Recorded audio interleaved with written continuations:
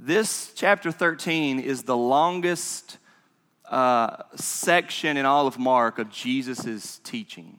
It is the longest sermon of Jesus in Mark. It's the second longest sermon of Jesus in the whole Bible. The longest would be the Sermon on the Mount in Matthew 5, 6, and 7. Mark doesn't have all of that. This is called the Mount of Olives Discourse, or the Olivet Discourse. Jesus is on the Mount of Olives, and he's about to teach and preach, and it covers all of Mark chapter 13, and it is good. But you're going to see over the next couple weeks, and I would really encourage you to be faithful, be committed, do whatever it takes for you to be here, because the gospel is about to get much more serious. Mark is. He's going to deal with things like timing and the second coming of Jesus and judgment and things that we are very concerned about. Today we're going to look at the first two verses. Mark chapter 13, verses 1 and 2. Let's read. And as he came out of the temple, one of his disciples said to him, "Look, teacher, what wonderful stones and what wonderful buildings." And Jesus said to him, "Do you see these great buildings? There will not be left here one stone upon another that will not be thrown down." Jesus was not impressed. There's one thing that impresses the Lord Jesus, and that is the glory of his Father in heaven. He has a singular focus. And the rest of this chapter 13 over the next couple weeks is going to show us just how critical and urgent and crucial understanding that is for you in your personal life. You, listen to me, at the beginning of this sermon, you must be one who knows the forgiveness of sins through God, who knows the great love of God through the Lord Jesus Christ. You must know God in that way. And Jesus is going to be preaching us to that end. In our passage today, just introducing it, because we don't even really get into the sermon yet today, but I wanted to do it this way. I want to give you three ideas on the temple. The first is he departed from the temple. Departed from the temple. Number two, they were distracted by the temple. And number three, he denounced the temple. Departed, distracted, denounced. Departed from the temple, distracted by the temple, denounced the temple. Now, if you're just reading Mark, you kind of see that he walks out of the temple, and it seems like this could just be a little transitional statement, like Jesus is leaving the temple. But I want to remind you of where we're at in the story of Jesus. I want to remind you that we are now at the very end of the Passion Week, if you will. We're near the ending of Mark. He's about to be betrayed by Judas in the next chapter. He's about to be denied by Peter in the next chapter. He's about to be arrested and beaten and crucified. Jesus is just days, if you will, hours away from the greatest single most biggest event, the worst event in the history of the world. God, the Son of God, will be killed at the hands of lawless men. There is nothing, never has been, ever will be, anything as huge and awful as the death of Jesus. And it's just days away. And we read in Mark chapter 13 that he leaves the temple. Not only did he leave the temple, but he left the temple for good, forever. Turn back just to chapter 11 and let's follow along. In chapter 11, verse 11, we have the triumphal entry. We remember that, right? Jesus rides into Jerusalem on a donkey. This is like the week before.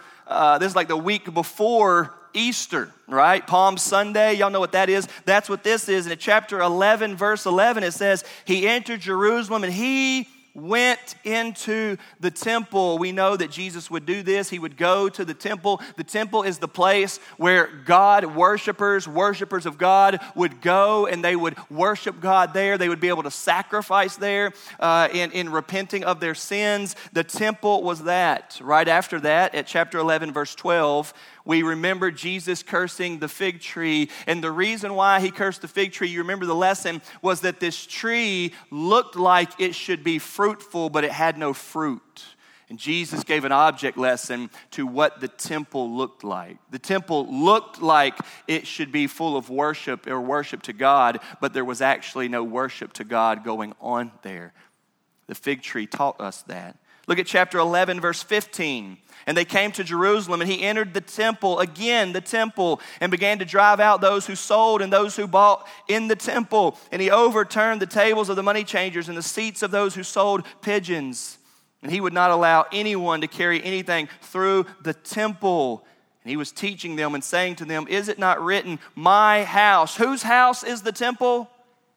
His Father's. God's house. He says, is it not written, my house shall be called a house of prayer for all the nations, but you have made it into a den of robbers.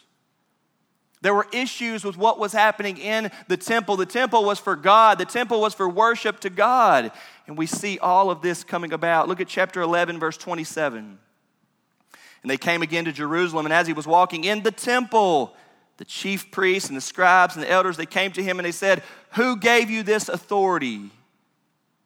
They were challenging Jesus, questioning Jesus. They didn't agree with Jesus. They opposed him. And it's all about the temple. And it's really not about the temple. It's about what the temple is for. It's about worship.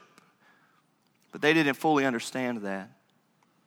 So at the beginning of chapter 12, keep following along, Jesus tells this parable about the people in the vineyard who are there, who reject the owner of the vineyard, the tenants who are keeping the vineyard, reject the owner of the vineyard. And he says, well, I'll even send my son. Surely they will accept my son, which everybody knows what this parable is talking about, God and his son Jesus.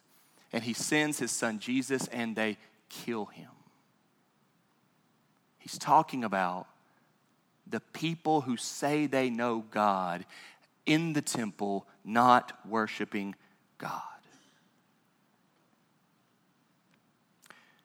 And then, after that, you remember, starting at verse 13, the Pharisees come and challenge him because they think he's wrong.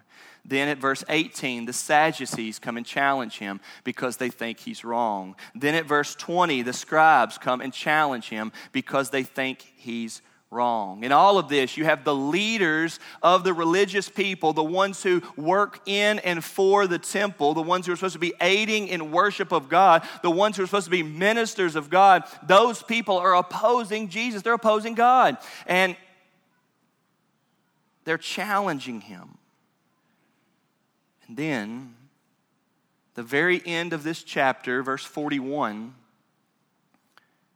he sat down opposite the treasury, again in the temple, and he watched the people putting money into the offering box. Many rich people put in large sums, and a poor widow came and put in 2 small copper coins, which make a penny. And Jesus sees this as an opportunity to explain, and so he says in verse 43, he called his disciples to him, and he said to them, truly I say to you, this poor widow has put in more than all those who are contributing to the offering box.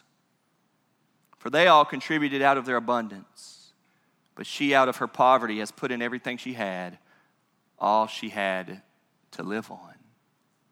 In that passage, Jesus lets us know he's not impressed by the temple. He's not impressed by just things that people do in the temple. He's not impressed by rich people putting in big amounts of money in the temple. He's impressed with worship in the temple. That's all Jesus cares about, is that his Father would be worshiped. And the reason why he is so faithful to us and loves us so much is that he would turn us into true worshipers.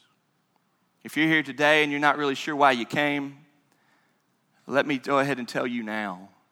God longs that your heart and soul would surrender everything to him and worship him from the inside out. God wants you to love Him above everything else. God wants you to love Him with all of your heart, mind, soul, and body. God wants you to bow your knee and confess with your mouth that He is your Father in heaven, that Christ Jesus is your Lord and Savior. That is the purpose of your life. That is why God made you. That's why God woke you up today, keeps your heart going. That is the purpose. It is worship to God. And that was the purpose of the temple, worship to God, to help people worship God. And then you get to chapter 13, our passage today, and it says, Jesus came out of the temple. Now, when we began Mark, I told you that Mark's gospel is faster than everybody else's, right?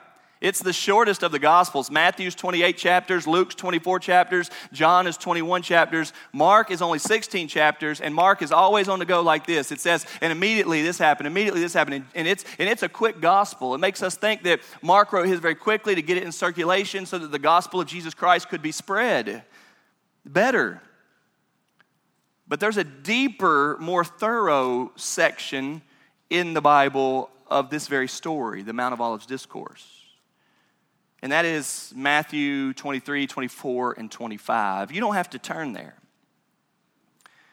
But it's telling the same thing from Matthew's account. And Jesus, at this very scene, says this. Matthew 23, 37.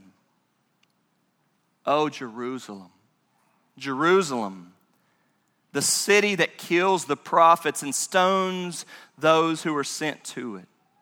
How often would I have gathered your children together as a hen gathers her brood under her wings, and you were not willing. See, your house is left to you desolate. For I tell you, you will not see me again until you say, blessed is he who comes in the name of the Lord. Jesus left the temple. Did you catch that in verse 38? Look back at 23:38. Jesus says to them, see, your house is left to you desolate.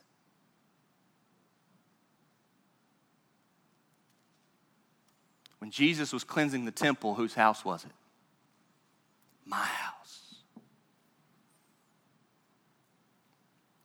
He has just told Jerusalem and all the Jews, your house is now empty. I'm gone. When Jesus departed the temple in Mark chapter 13, verse 1, it was a very symbolic thing that God's glory was gone from there. God's glory is only found in God's people who believe in him by faith. God is not impressed with us for what we do if it is not done from a true and sincere heart and faith.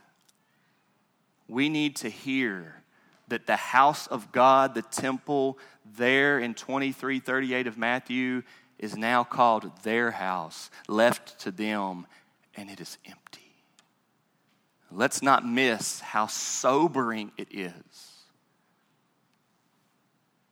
when a house is empty.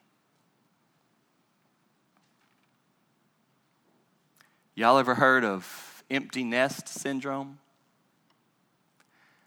I got one sister, she's 3 years younger than me, and we moved out like 20 years ago. And my mom, 20 years later, still brings up how sad it is that we're gone. Empty nest syndrome. I called Miss Anna Harris last night. Her husband was just buried the day before Friday. I called her just to check on her. And as she started crying, she said, I keep turning to tell Ray something. An empty house can be heavy. Well, it's just heavy personally, when we're just missing our children or missing our spouse. And that hardly even speaks to the magnitude, the volume, if you will, of God saying, this temple that is for the worship of your Maker, of your good God, your great God and Savior, your Father in heaven. This temple is for His worship, and you are not doing that. You've already turned it into a den of robbers. We are gone. And this is what you see happening here when Jesus departed from the temple. Folks, we ought to be very much so concerned that what we say, listen to me, is about God is actually about God. We ought to be convicted and burdened and challenged that if we are about God, then we are truly about God.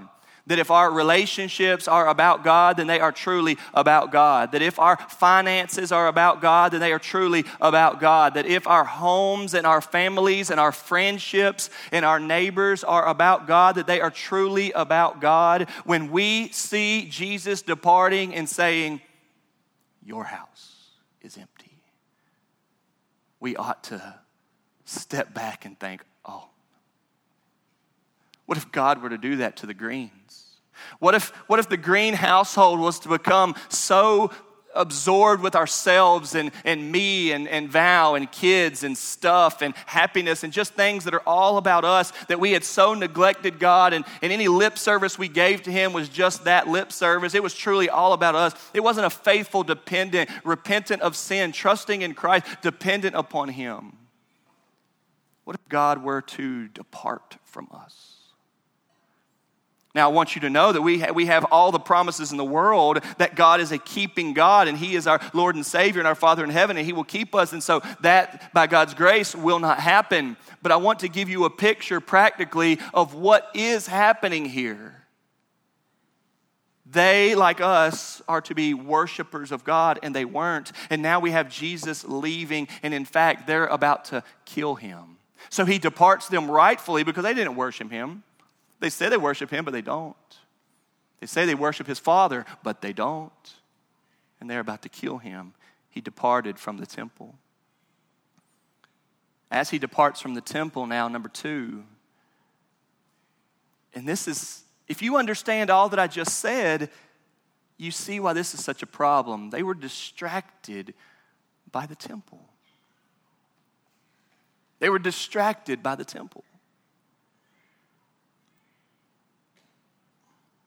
One of the disciples, and it doesn't tell us who, this is a characteristic of Mark. He's always telling us something somebody did, but he rarely tells us who. He doesn't name them. We don't know who said this either. Perhaps Judas, who very soon is about to betray Jesus. Perhaps Judas is so far from understanding the glory of God departing from the temple that he's wrapped up in the material thing, the beauty of a building. The beauty of a building that's likened to a cursed fig tree. He's praising it. He says, look, teacher, what wonderful stones and what wonderful buildings. They walk out of the temple. Jesus is on his way out. And he turns to look at the temple and he says, that place is awesome. It is awesome. It was awesome in appearance. But if there's anybody in the world that's not impressed with the outer, it is God. We are often sidetracked and impressed by things that we shouldn't be impressed by, but God is not. He had just said in the verses before, listen, he had just said in the verses before, all those rich people put in all that money giving to the organized system of religion, I'm not impressed with, but those 2 little pennies, that is worship. He had just said that, meaning I'm not impressed with what you think is impressive. And the disciple says, this place is wonderful. Now, the temple was wonderful. Let me just read to you what some of the commentators say about it. In Jesus' day, the temple had already been under construction 50 years, and it was still unfinished. At no place was Herod the Great's obsession with grandeur and permanence more apparent than in the Jerusalem temple. Herod, listen to this. We're talking about a massive, beautiful place. Herod enlarged Solomon's temple to an esplanade measuring some 325 meters wide by 500 meters long, with a circumference of nearly 1 mile. The immense 35-acre enclosure could accommodate 12 football fields. The southeast corner of the retaining wall hung some 15 stories above the ground that sloped down to the Kidron Valley. The blocks of stone used in construction were enormous. One historian, Josephus, reports that some were 40 cubits, approximately 60 feet in length, a block. The magnitude of the Temple Mount and the stones used to construct it exceed in size any other temple in the ancient world. Another historian goes on and says that from the top of the Mount of Olives, which is where this scene is taking place, the whiteness of the stones, its gold trim, its gold-covered roof of the temple sanctuary made the Temple Mount look like a snow-capped mountain, and it was a blinding sight. Many have said that it was so impressive, it was such an impressive building that it looked like you were looking at the sun in all of its glory. It was built to be the place that the world knew is where God's people go to worship God. And it had become many other things than a place of worship. And at this point, now moments away from the death, burial, and resurrection of Jesus, the betrayal and arrest, Jesus has departed, and this disciple is distracted. He's still impressed by the stones and the buildings. Folks, I want to ask us here today, are you distracted from worshiping God? Are you distracted from believing in Jesus? Now, we could go on and on with all sorts of distractions. There are a lot of good distractions, right? There are some distractions that just happen, right? There are some people who would have been here this morning were they not at the emergency room right now as we speak. That's a distraction, but they can't help that one, right?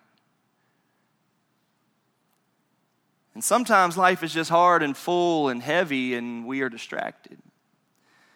But there are many, many, many other distractions. To make a close parallel, do you get distracted from God based off of the building? Do you choose a church based off the building? Do you get distracted from God based off of how people dress or how they're supposed to dress? Do you get distracted from God based off the music of what it's like or what it's not like? You know, the devil is brilliant at what he does. He's very crafty and good at scheming, and he loves to get us distracted, does he not? Listen to this warning from J.C. Ryle. He says, "We shall do well to remember this. We are naturally inclined to judge things by the outward appearance, like children who value poppies more than corn. We are too apt to suppose that where there is a stately ecclesiastical building and a magnificent ceremonial carved stone and painted glass, fine music, and gorgeously dressed ministers, that there must be some real religion there. And yet there may be no religion at all. It may be all form and show, and it may just all be appealing to the senses. This is what I like. There may be nothing to satisfy the conscience there. There may be nothing there to cure the heart, the sinful heart. It may prove on inquiry that Christ is not even preached in that stately building and the Word of God is not expounded there. The ministers may perhaps be utterly ignorant of the true gospel, and the worshipers may still be dead in their trespasses and sins. We need not doubt that God sees no beauty in such a building as this. In church, there can be distractions.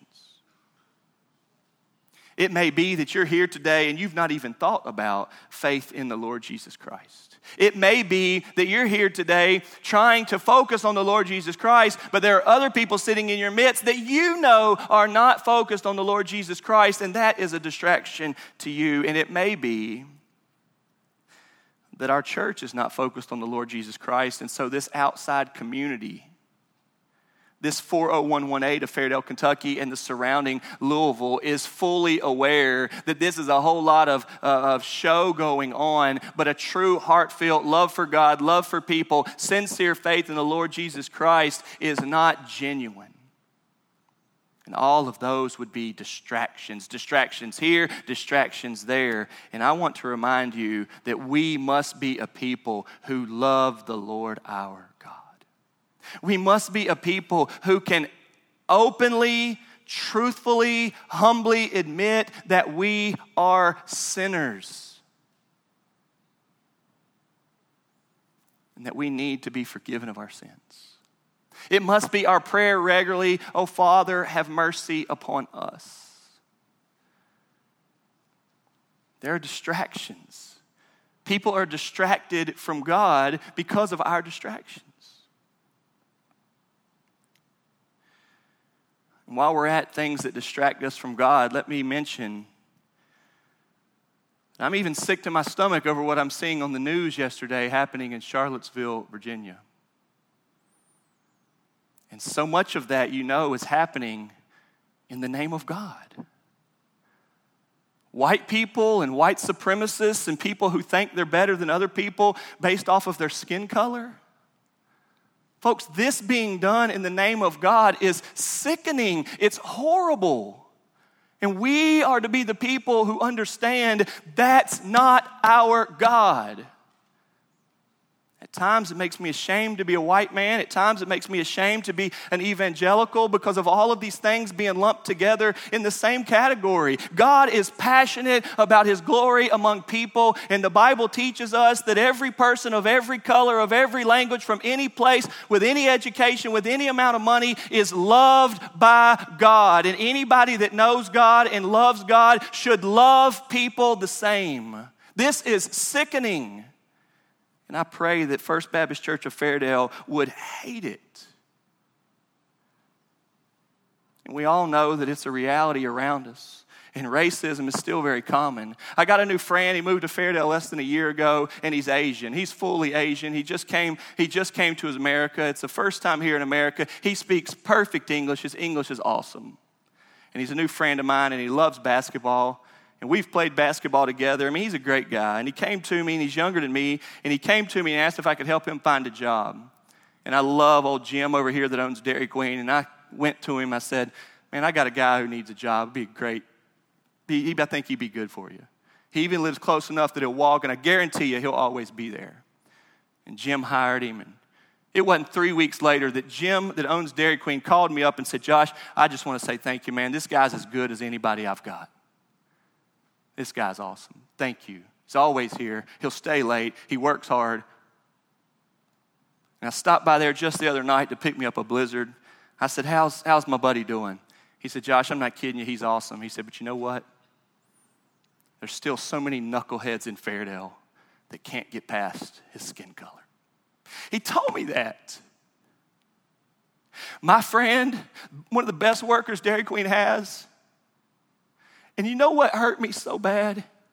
Is that nearly everybody in Fairdale wants to say they love God or they believe in Him or they're giving due diligence to Him. Baloney. There's an allegiance that goes to God that says, it is God's rule that governs my heart. And I want you to know that sometimes racism and sometimes hate are a huge distraction. Certainly a distraction in those people's heart. There's no way that the people marching last night just came up off their face, bowing down, seeking the Lord Jesus for the forgiveness of sins. There's no way that that's what drove that. There's no way they just got out of church or reading the Bible being fed by that. There's no way. And if we will get our focus on the Lord Jesus Christ and the glory of God and not be distracted, then we could actually go and live for God in the world. Albeit flawed as we are, because we are so prideful and sinful. But church, may it never be that we are distracted from what the Bible tells us. This is why we're here on Sunday mornings. This is why we're committed to being here on Sunday mornings. And this is why, even after such a heavy week, I did funeral Tuesday, funeral Thursday, funeral Friday. This is why I couldn't wait to be here today, because the Word of God is the answer for us. The audacity to know that the Lord Jesus is about to be crucified, and this disciple who's been with him for 3 straight years looks around and says, man, this building's awesome. This thing's wonderful. Look at those blocks. He's distracted by the need. He's distracted by worship. Folks, don't get distracted. Life's about Jesus. Life is about Jesus. That's why I'm so thankful for Mr. Ray Harris. He taught me that. Ray was one of the strongest, toughest men. He was married to a Marine. He was a military man himself. He's done everything. Ray got like frostbite or something on his feet. Listen to this. Ray got like frostbite or something on his feet and messed his toes up so bad that Ray couldn't walk. But if he didn't walk, he couldn't work and he couldn't support his family. So Ray took shoes, boots, and cut off the whole tip of them. The whole tip of his shoes, cut them out. And it was the winter time too. And he wore his boots all winter long with no top on his shoe. And the family says that every day when he would get home from work, his sock would be full of blood. He'd have to take them off and soak them immediately just to be able to do it again the next day until they finally got that stuff better. Ray was awesome. But Ray got cancer a few years ago, and it started killing him. The doctors told him that it would kill him a whole lot faster than it did, and Ray was quick to tell everybody, yeah, I know I probably should be dead, but the Lord's just keeping me around for some reason. But you know what Ray told us?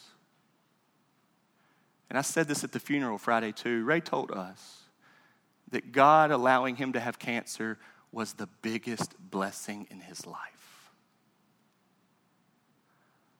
Why? Because it made Ray turn to Jesus. It made him bow down to God. It made him say, God, I've got nothing apart from you. It made Ray not be distracted. It made Ray say, life's about God. It made Ray deal with people thinking life's about God. And Ray became this outgoing, before he couldn't talk, before he couldn't pray, before he was this nervous type of guy. And it made him this Jesus-following, committed man. Here they were distracted by the temple. The beauty of the temple, and it was beautiful. Jesus departed from the temple.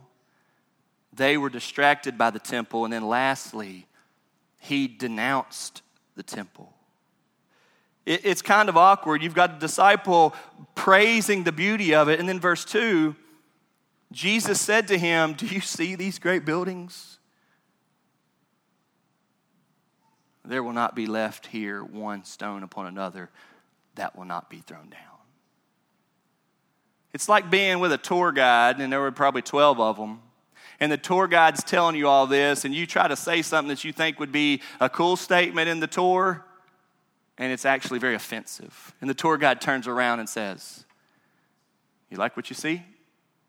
It's all about to fall.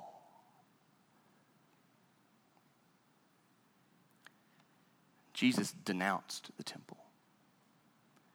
Now remember, this is the very temple he just fought for when he cleansed it.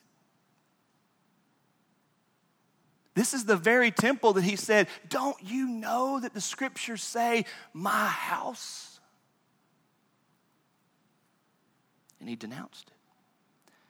And he says, here's what's going to happen. This is a prediction. This is a prophecy. A lot of people doubt the word of God. This is a clear and true. Y'all, this isn't like super duper long time ago, and so you're not really sure if it happened. This is less than 2,000 years ago. This is documented history. You can travel right on over to the Middle East right now, and you can see the remains of this. Jesus says, there will not be left here one stone upon another that will not be thrown down. That gigantic temple that I just described to you, Jesus predicted it's about to go.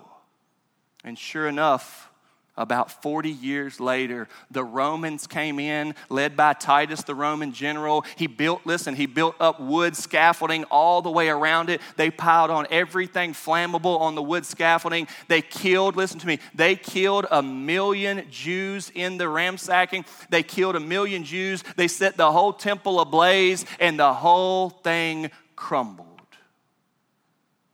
And this temple right here that Jesus left was gone. And Jesus told them that it was going to happen, just like the Bible tells us many things that have happened and then they came true. And Jesus told them it was going to happen. And at AD 70, true history, it happened. Jesus knew. You don't have to turn there, but listen to me real quickly from Luke 19. Very same passage. And when he drew near, he saw the city and he wept over it, saying, would that you, even you, had known on this day the things that make for peace, but now they are hidden from your eyes. Listen to this. For the days will come upon you when your enemies will set up a barricade around you and surround you and hem you in on every side and tear you down to the ground, you and your children within you. And they will not leave one stone upon another in you, because you did not know the time of your visitation. Matthew tells us it's going to happen. Mark tells us it's going to happen. Luke tells us it's going to happen. The story of Jesus telling us it's going to happen. And it happened. One commentator says the stunning nature of Jesus' prediction for the great size of the buildings and walls of Jerusalem and the massive nature of stones used in them gave the impression of permanence.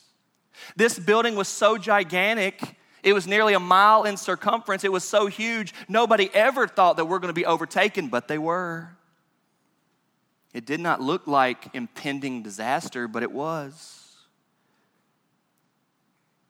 Commentator Edwards says the disciples dropped their jaws over the beautiful building blocks, but Jesus dismisses them as stumbling blocks.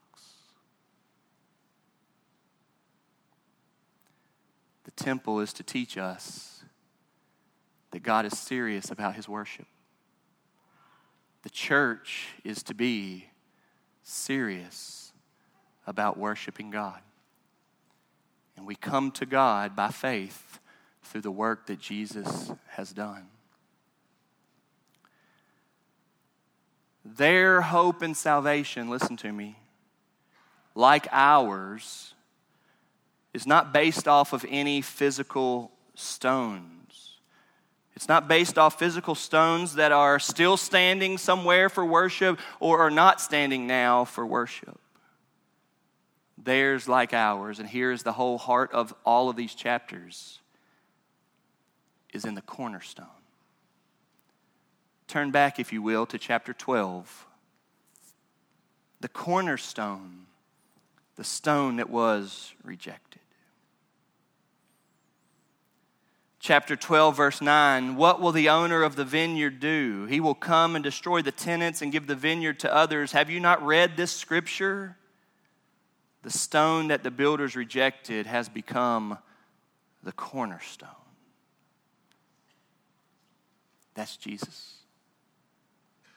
The reason why chapter 11 and chapter 12 and chapter 13 leading into the rest of the gospel, the reason why all of this story that I've talked about now for the last half hour is going on is because Jesus is God's Son that died to bring us to God. And anything done in the name of God without Jesus isn't really done in the name of God.